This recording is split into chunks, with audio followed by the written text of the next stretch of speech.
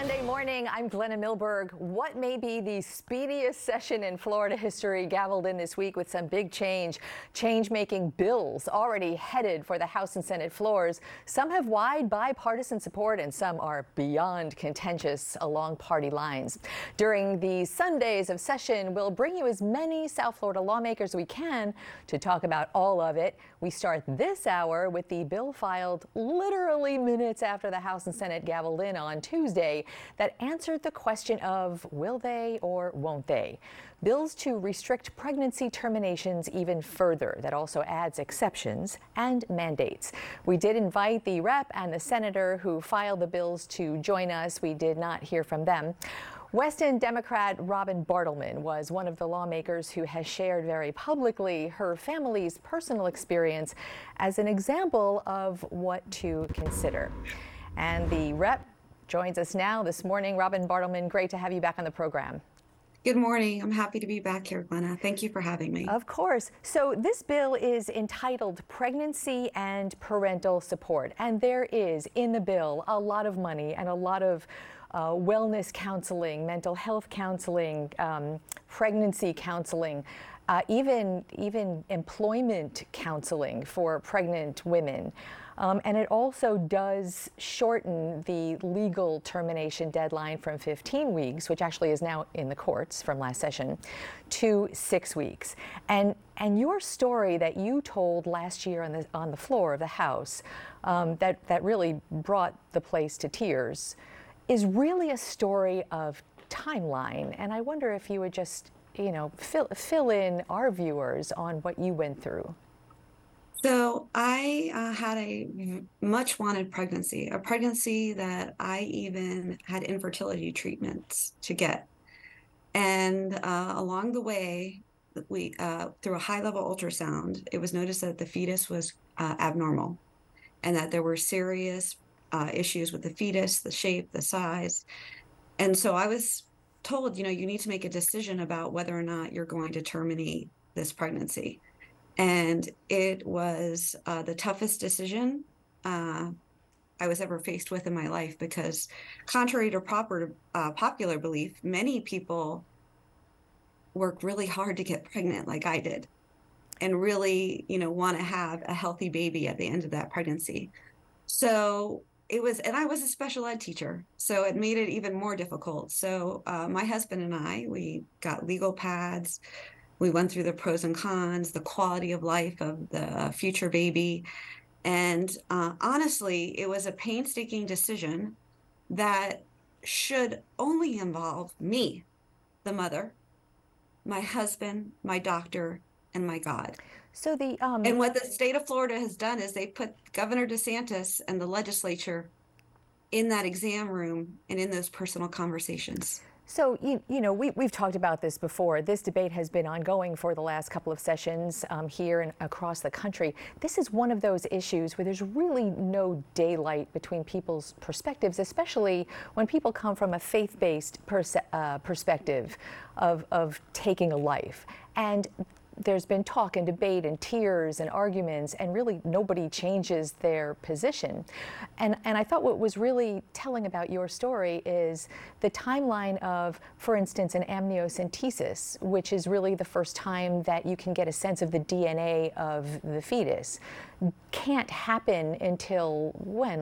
Until after the 15-week ban. So the current law, as it stands now, you only have 15 weeks with no exceptions for rape or incest. You can't get an amnio until 16 weeks, and it takes about a week to get that amnio and the results. And you don't have a body scan of the fetus until 20 weeks usually. So point being, you don't know about if there are any fatal fetal defects, is I guess the scientific term for it, until after what would be Florida's deadline for a legal termination. Correct. And the current bill, which is important to discuss today, is that you're not even going to know you're pregnant and you've missed the timeline.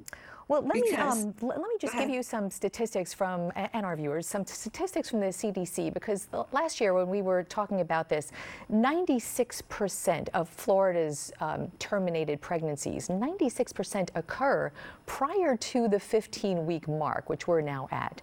That goes down to 74 and change. So figure 3 out of 4 current pregnancy terminations occur prior to the 6 weeks. So, if you're one of those women who's outside that time frame, that's a whole different story. But as far as public policy and the numbers go, we're talking about a very small number of Florida terminations. A woman should have a right to make decisions about her reproductive health. And Governor Rick Scott just came out against the 6-week abortion ban. He came out just recently, a day or two ago. So when you say it's a bipartisan, we're split, 6 weeks is basically an outright ban. We've seen it in Texas. We've seen it in other states. For the men out there, just how this works for women, and I'll give you too much information. You're supposed to get your period every 4 weeks. I don't get my period every 4 weeks. Sometimes I get it 4.5 weeks. Sometimes I get it 5 weeks. Sometimes you don't notice. And so let me just go over this timeline. You find out you've missed your period, you're 5-6 weeks out, right, from your last period, not knowing when you got pregnant. It could have been the day after your last period. Then you have to, if you are able to, take time off of work or get a day off, right? Go to an abortion clinic if you can get an appointment, because our abortion clinics are packed right now because all the states around us have a 6-week ban. So everyone is coming from other states to Florida to get that abortion. Then I go in and I get that appointment, which is incredibly traumatic. I sit down with the doctor and he's going to tell me, oh, the state of Florida says you have to wait 24 hours. So then I have to wait another 24 hours. This is going to push many, many women out of the timeline. That's why you see the influx of people coming from other states here, because the 6-week abortion ban is an outright ban, basically.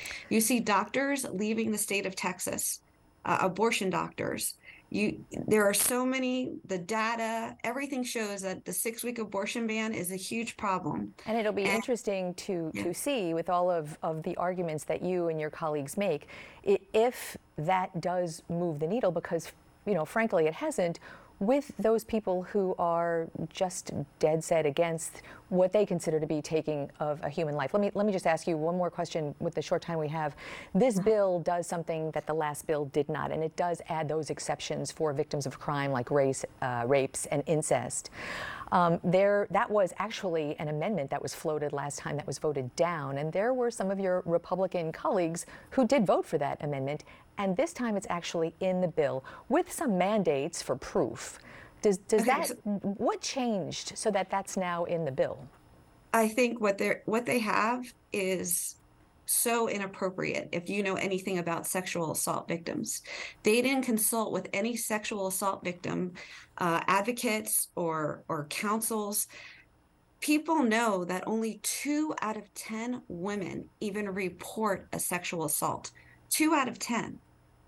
So that means 8 women will not share because it is humiliating. They are afraid of being outed.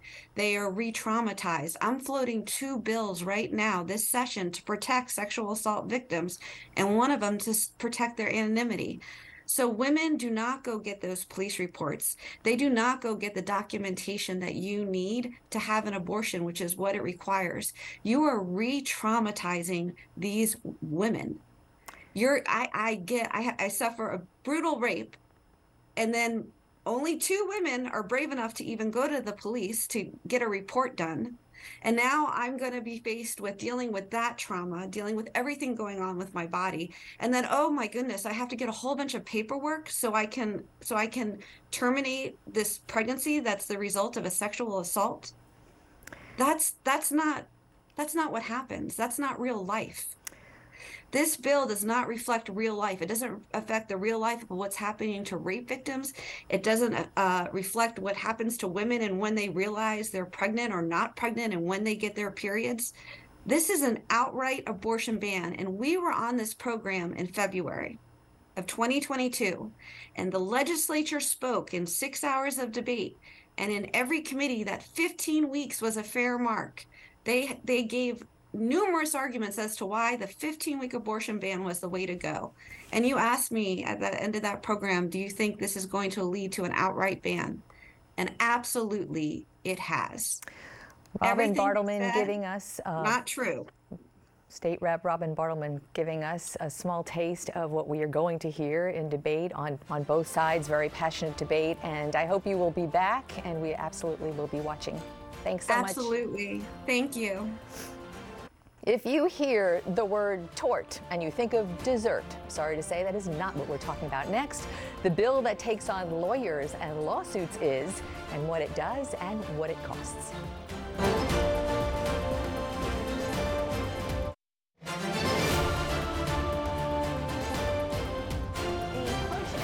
Between Florida's insurers and the attorneys who sue them on your behalf is at the heart of a bill sailing through committees. The yays think it'll bring balance and fairness to the lawsuit filing industry.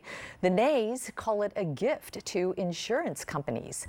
Miami Lakes Republican Tom Fabricio is the House sponsor of that bill, and it's called Civil Remedies.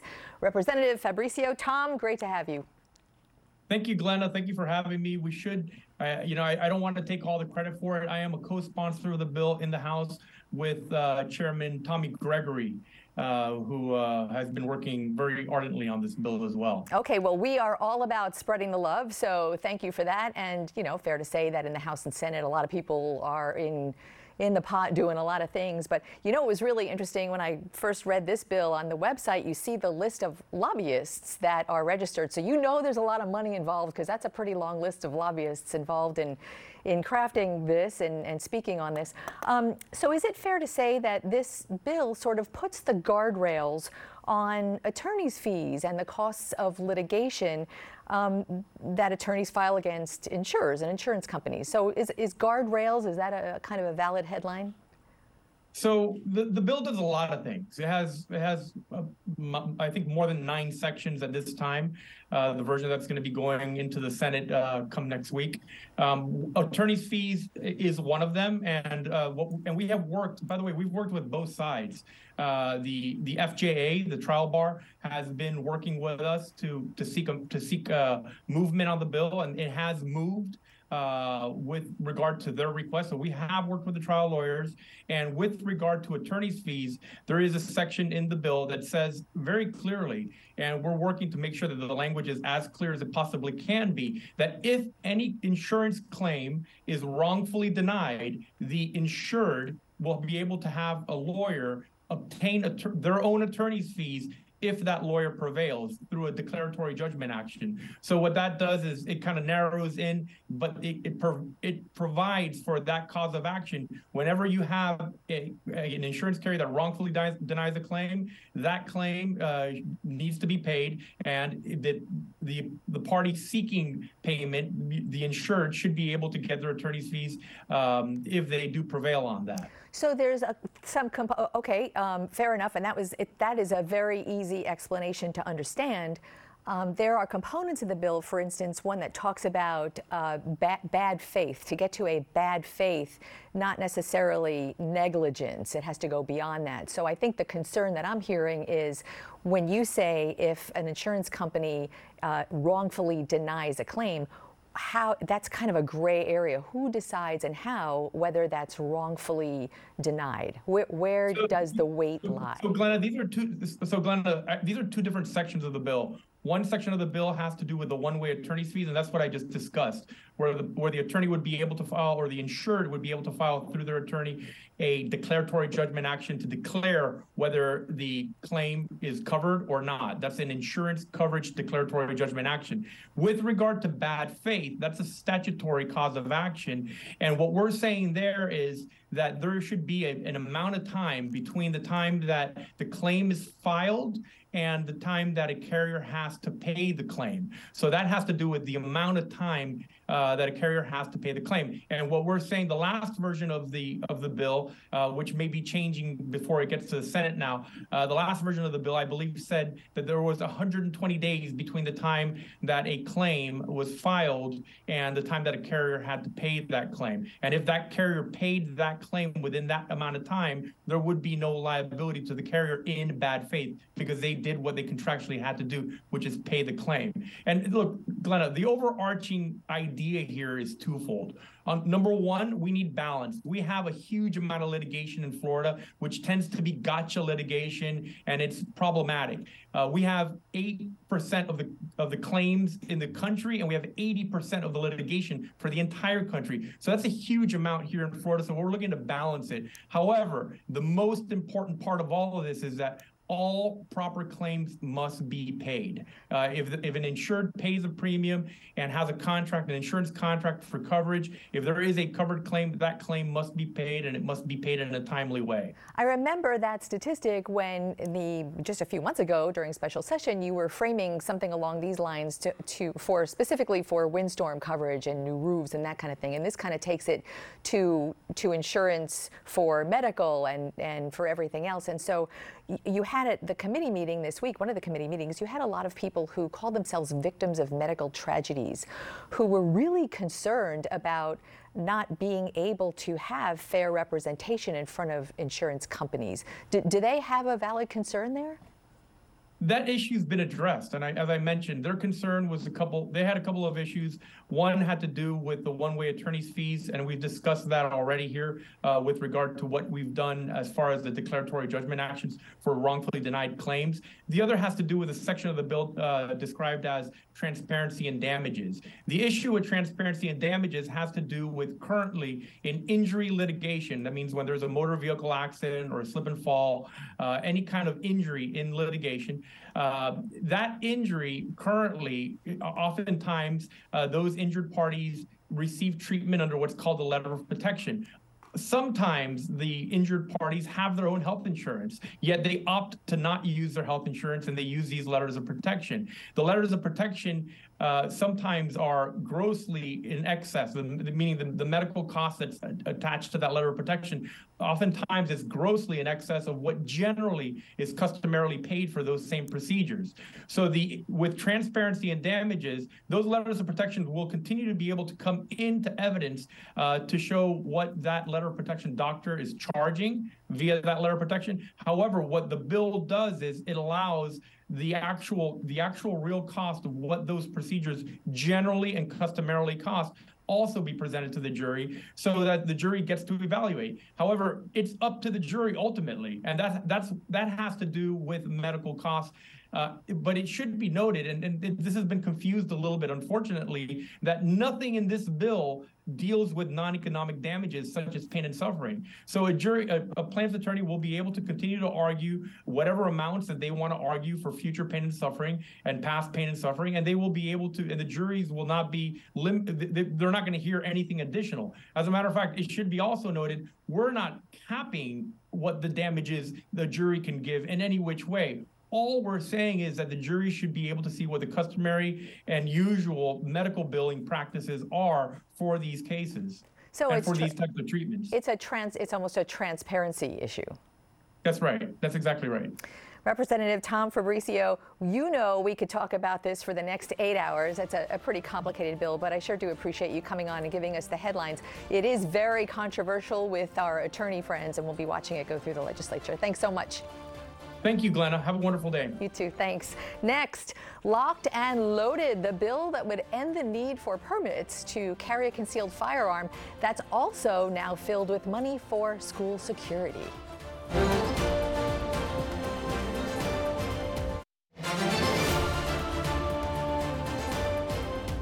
Just week one, and one of this session's more controversial bills is already headed to the full House and Senate.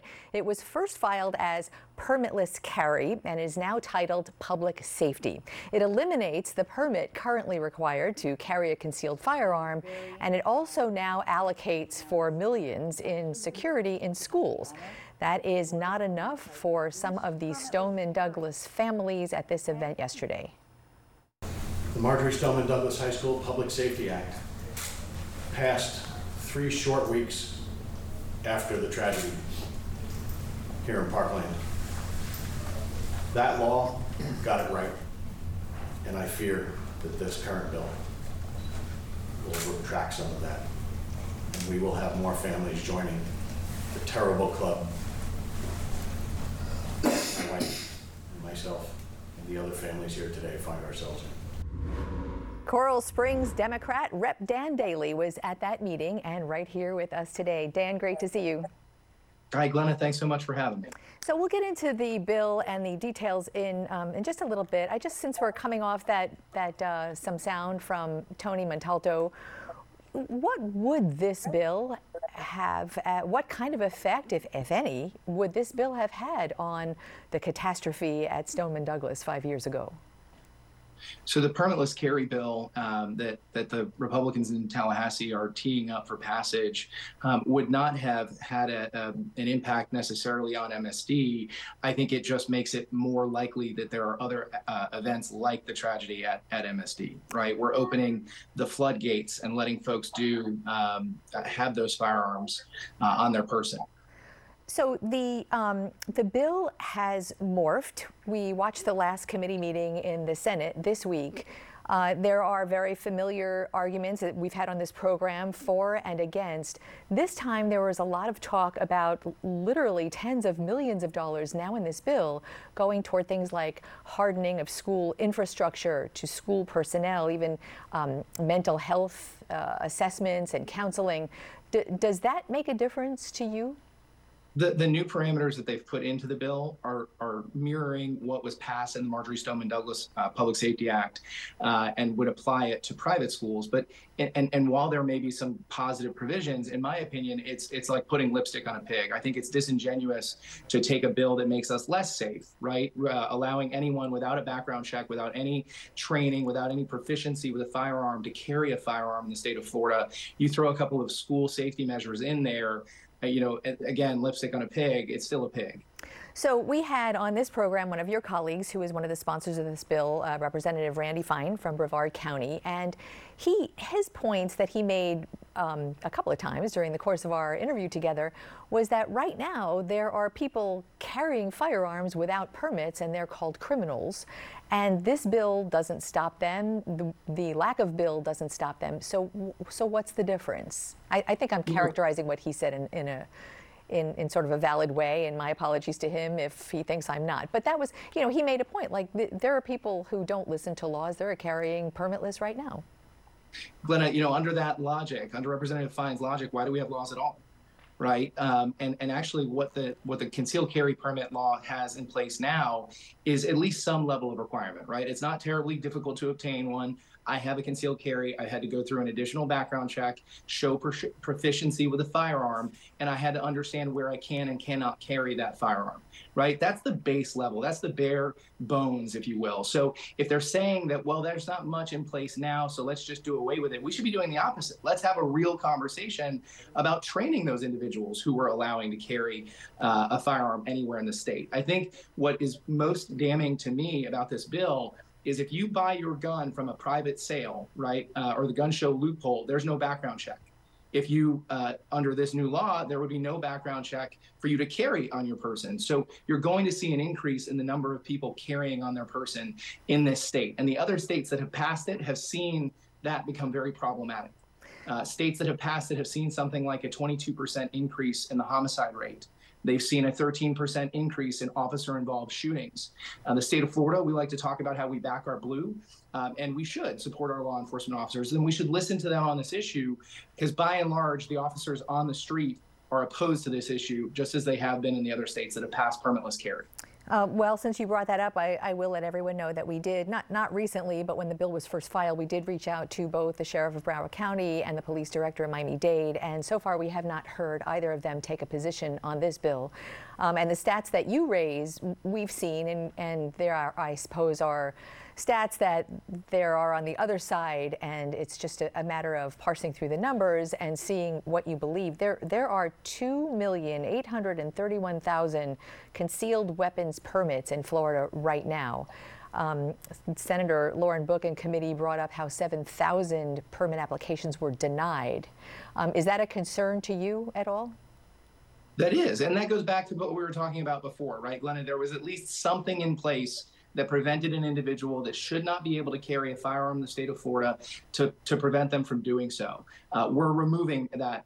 We're removing any requirement whatsoever and allowing basically a free-for-all. So back to your original question, do I think, or what do I think that impact would have had in the situation at MSD? I think we're going backwards. I think post MSD, you saw the passage of the Marjory Stoneman Douglas Public Safety Act. That was a step in the right direction. With proposals like permitless carry, like the proposal that came out last week to reduce the age back to 18 years old to purchase a long gun, you're seeing us go back in time in the state of Florida, and it's truly unfortunate.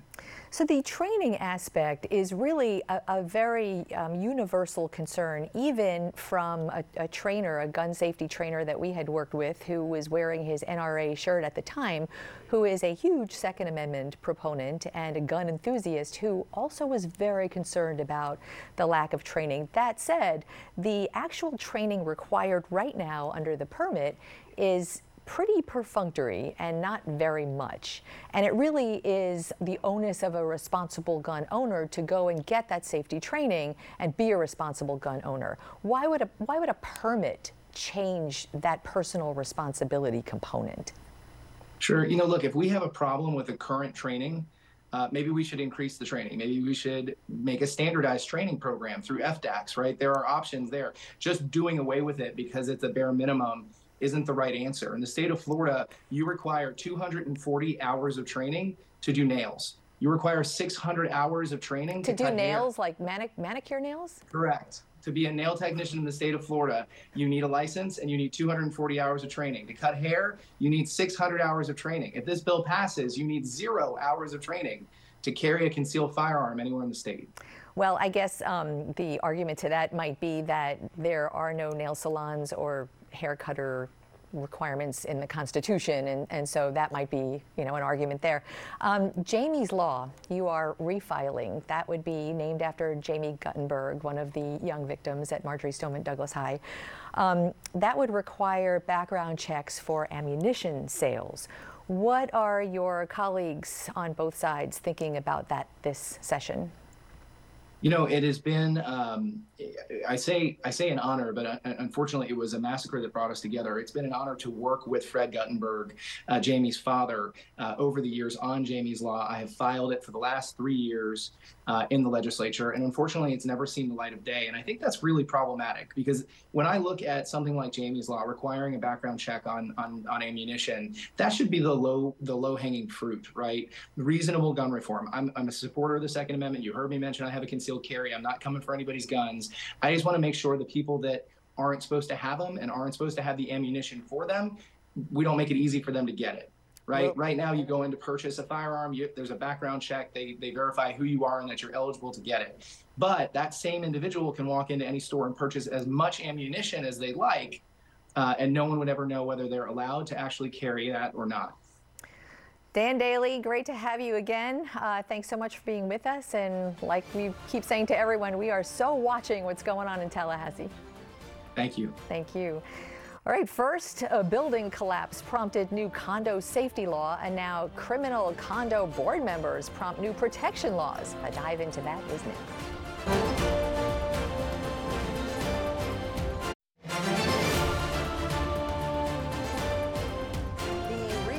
Arrest of homeowners association members in the Southwest Miami-Dade hammocks community and the money involved may have shocked a lot of people, but there are those who didn't find it shocking at all, who think condo boards and homeowners associations have too much power and too little oversight.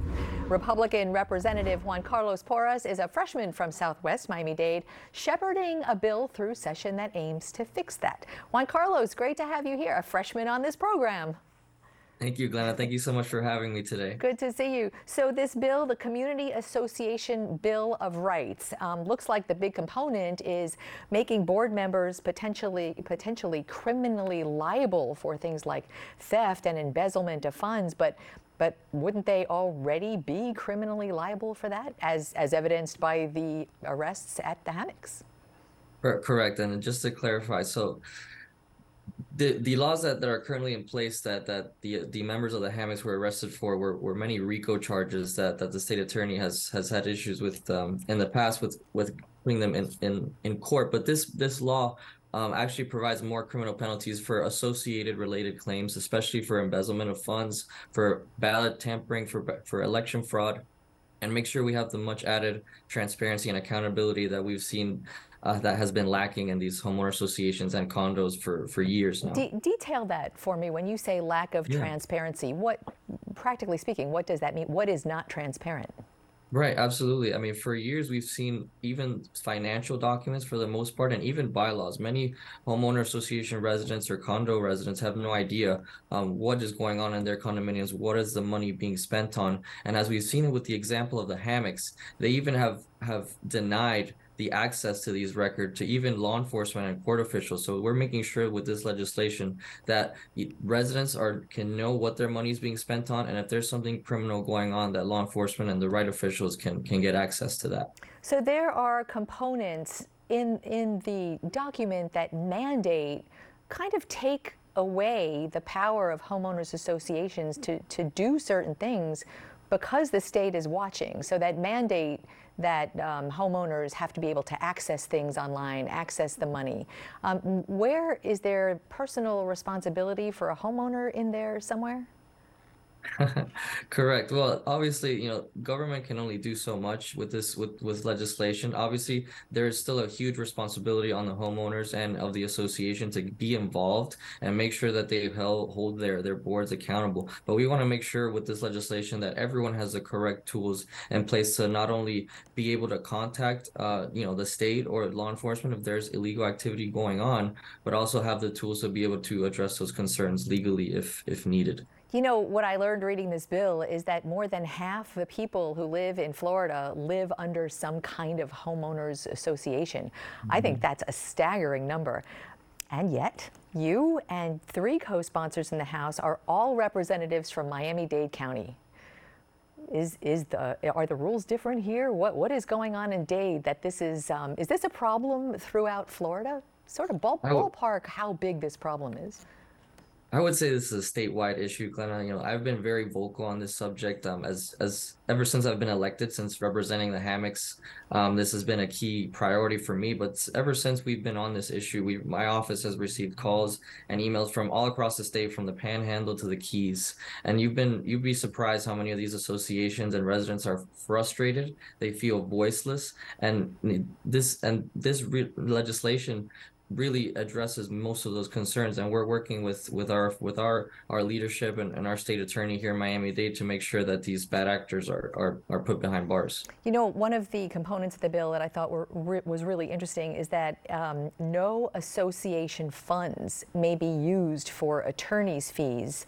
I guess that's meant to be a chilling effect on board members to think twice about how they comport themselves and their duties.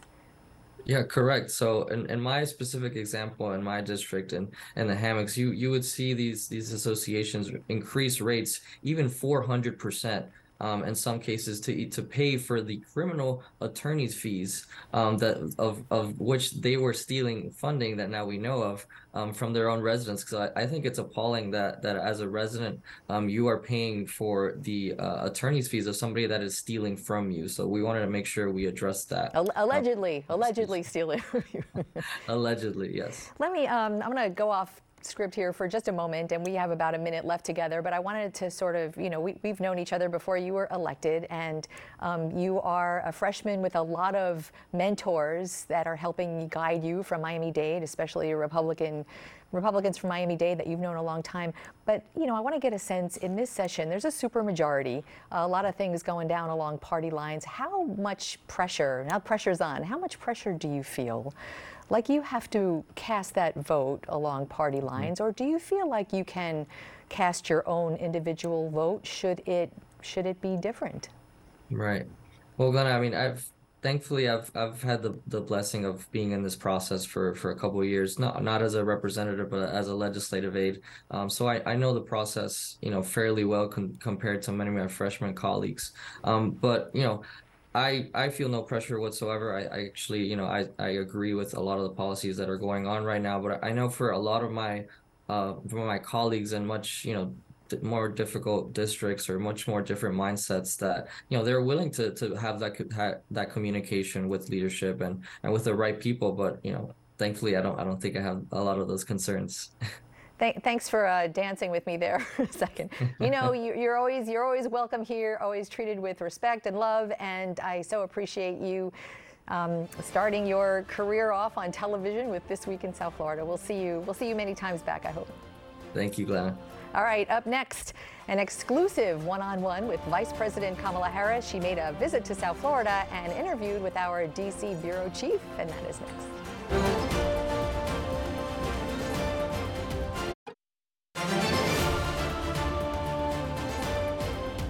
Important conversations about climate change came to ground zero for climate change this week at the Aspen Ideas Climate Conference, Miami Beach. Vice President Kamala Harris was there and took some time for a conversation with our D.C. bureau chief, Ben Kennedy. We're here to talk about climate change. What is your message to South Floridians on clean energy? Well, first of all, let's see the incredible opportunity in front of us. We are starting a whole new economy around the clean energy. It's a clean energy economy. This is about the creation of jobs, good paying jobs. This is about an investment in our future. It's about an investment in innovation in a way that we are going to create things that the world will take advantage of. So it's exciting for that reason. It's exciting because our administration has been able to put what we calculate to be about $1 trillion that will hit the streets of America around these investments. And so it's not only about job creation, American manufacturing, innovation. It, of course, is about doing what we need around climate adaptation and resilience and clean water and clean air, which is so fundamental for obvious reasons. On Thursday, tomorrow, President Biden will announce his federal budget proposal. Yes. Could you give us a bit of a sneak peek? What impact would the plan have for right here in South Florida? Well, in South Florida, for example, we know we have a lot of seniors who, from the first days that they started working years ago, have been putting money into Medicare. And we will announce as part of the budget that we're going to extend Medicare by 25 years because we want to make sure that our seniors get the full benefit of their hard work and ensure that they have access to the health care that they need. And it's a fundamental value of ours, which is our very strong belief that access to health care is a right and should not be a privilege of just those who can afford it, especially when it comes to our seniors. This is President Biden's first budget proposal since Republicans took control of the House. Yeah. Can President Biden get bipartisan support on this plan? I believe we can get bipartisan support. I just look at our track record. For example, the work that we did on the infrastructure law, which is going to be about upgrading the roads and bridges right here in South Florida. That was bipartisan work. The work that we did getting the first piece of smart gun safety law passed in 30 years was bipartisan work. So I remain optimistic that we can bring Democrats and Republicans together to craft a budget that meets the needs of the American people. Your visit comes one day after the first day of the Florida's legislative session. They're talking about revising the state's abortion bill.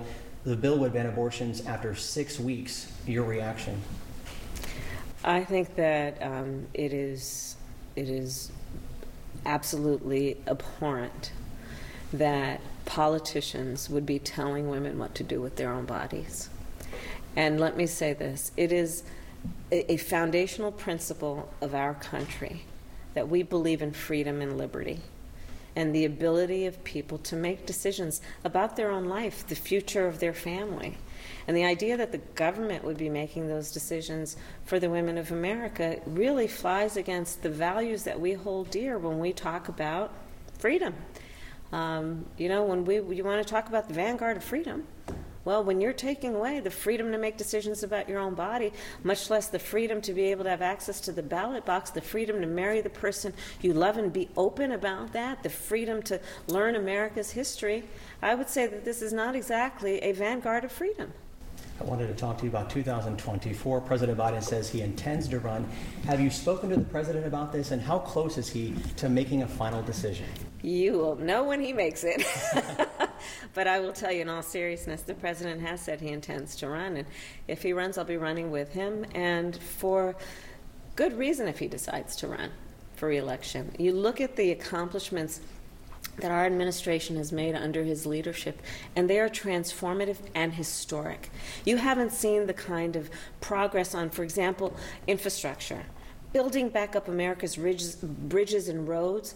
People have talked about it, administrations have talked about it, and remember that whole thing about Infrastructure Week? It didn't happen, but under President Joe Biden, we now have billions of dollars that are already starting to upgrade America's roads and bridges. We're now in the process of ensuring that all families have access and can afford access to high-speed internet, something that families around South Florida and around the country realized was a real problem in the height of the pandemic if you were trying to get your children to be able to get an education online. Our seniors understand they shouldn't have to go to the public library to have a telemedicine appointment with their doctor. They should be able to have and be able to afford high-speed internet at home so they, in the privacy of their home, can talk to their doctor. These are the kinds of successes we have achieved.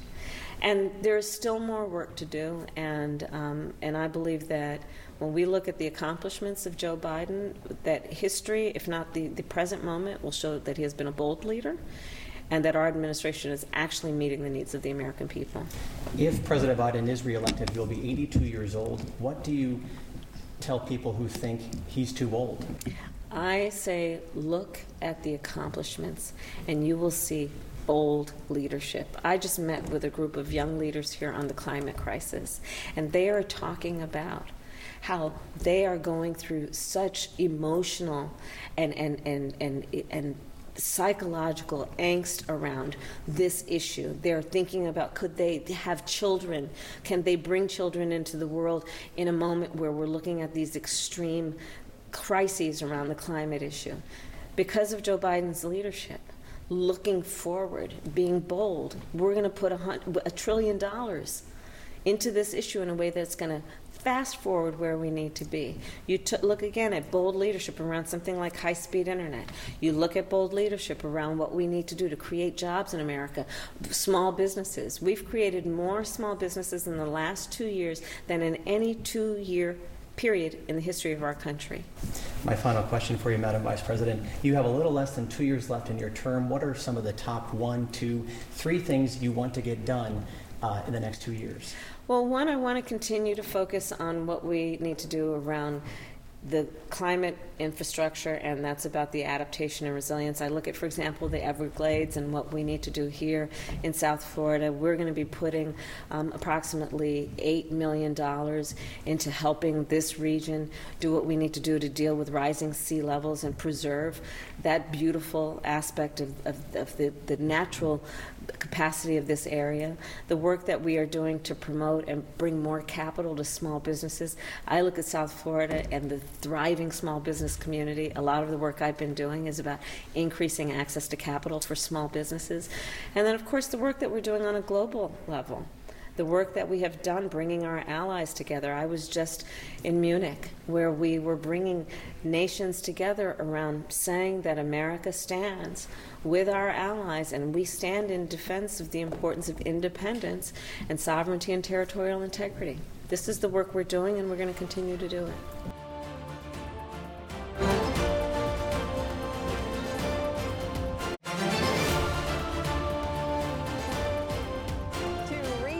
Today's interviews or listen to the This Week in South Florida podcast, all you have to do is scan that QR code right there with your phone, and it takes you right to the This Week in South Florida section of local10.com. And you know we are online 24/7, and you can connect with us so easily on social media. Find, follow, reach out at Glenna WPLG. That's Facebook, Twitter, and Instagram.